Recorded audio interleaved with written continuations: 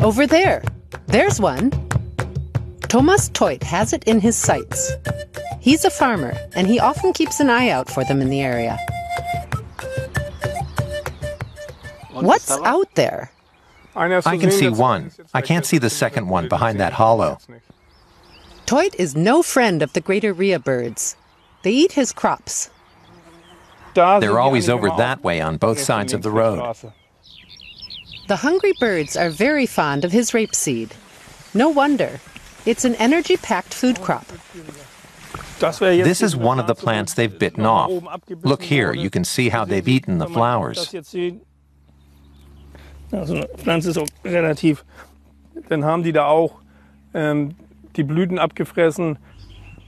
The farmer says the Greater Rheas force him to plant 20% more rapeseed. The damage amounts to thousands of euros. A lot of people think they're wonderful, but we think the birds are great too. But when their feed is coming out of your pocket, it makes you mad. We farmers are used to dealing with a certain amount of damage from wild animals. But this is a pretty extreme case. And these are wild animals that don't really have anything to do with us. Not far from Teut's fields, in the northern German town of Groß-Grünau, there were once 6 Greater Rheas kept in a private zoo. Then some 20 years ago, the gate was left open and the birds, who are native to South America, escaped from their enclosure and managed to breed successfully in the area.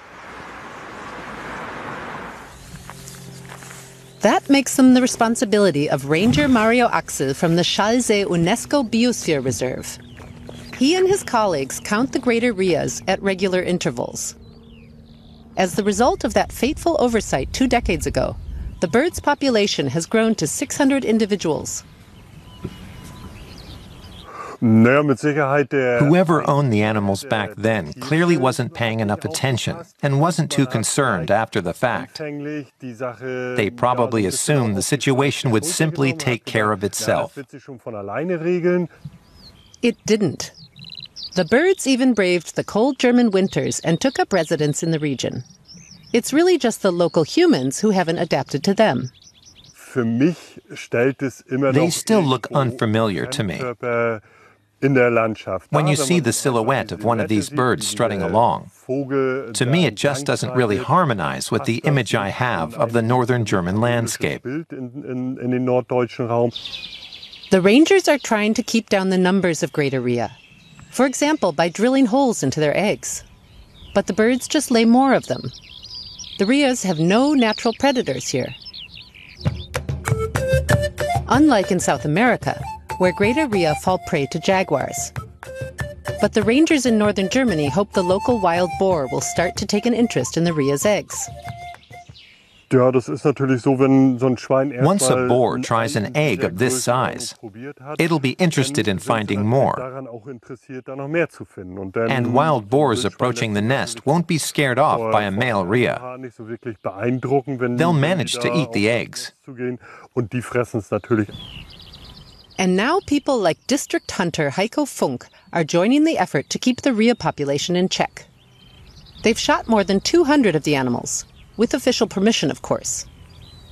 They are not trying to kill all of them. Funk is convinced that the Rhea will continue to multiply. He says the clever birds are leaving the areas where they are hunted and counted. Counting the Greater Rhea in the monitored areas does not provide the real numbers of the population here. There are Rhea outside the counting zones.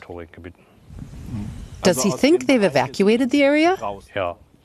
Yes, they've moved 20 kilometers further east. That's no big deal for them. Farmer Teut also thinks that the Greater Rheas are here to stay, in northern Germany and on his fields.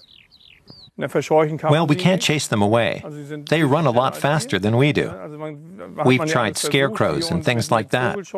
They don't mind one bit. So there's no way to frighten them away. The Greater Rheas are certainly eye-catchers for locals and tourists. But perhaps before too long, the new natives will become a normal feature of this strange new world.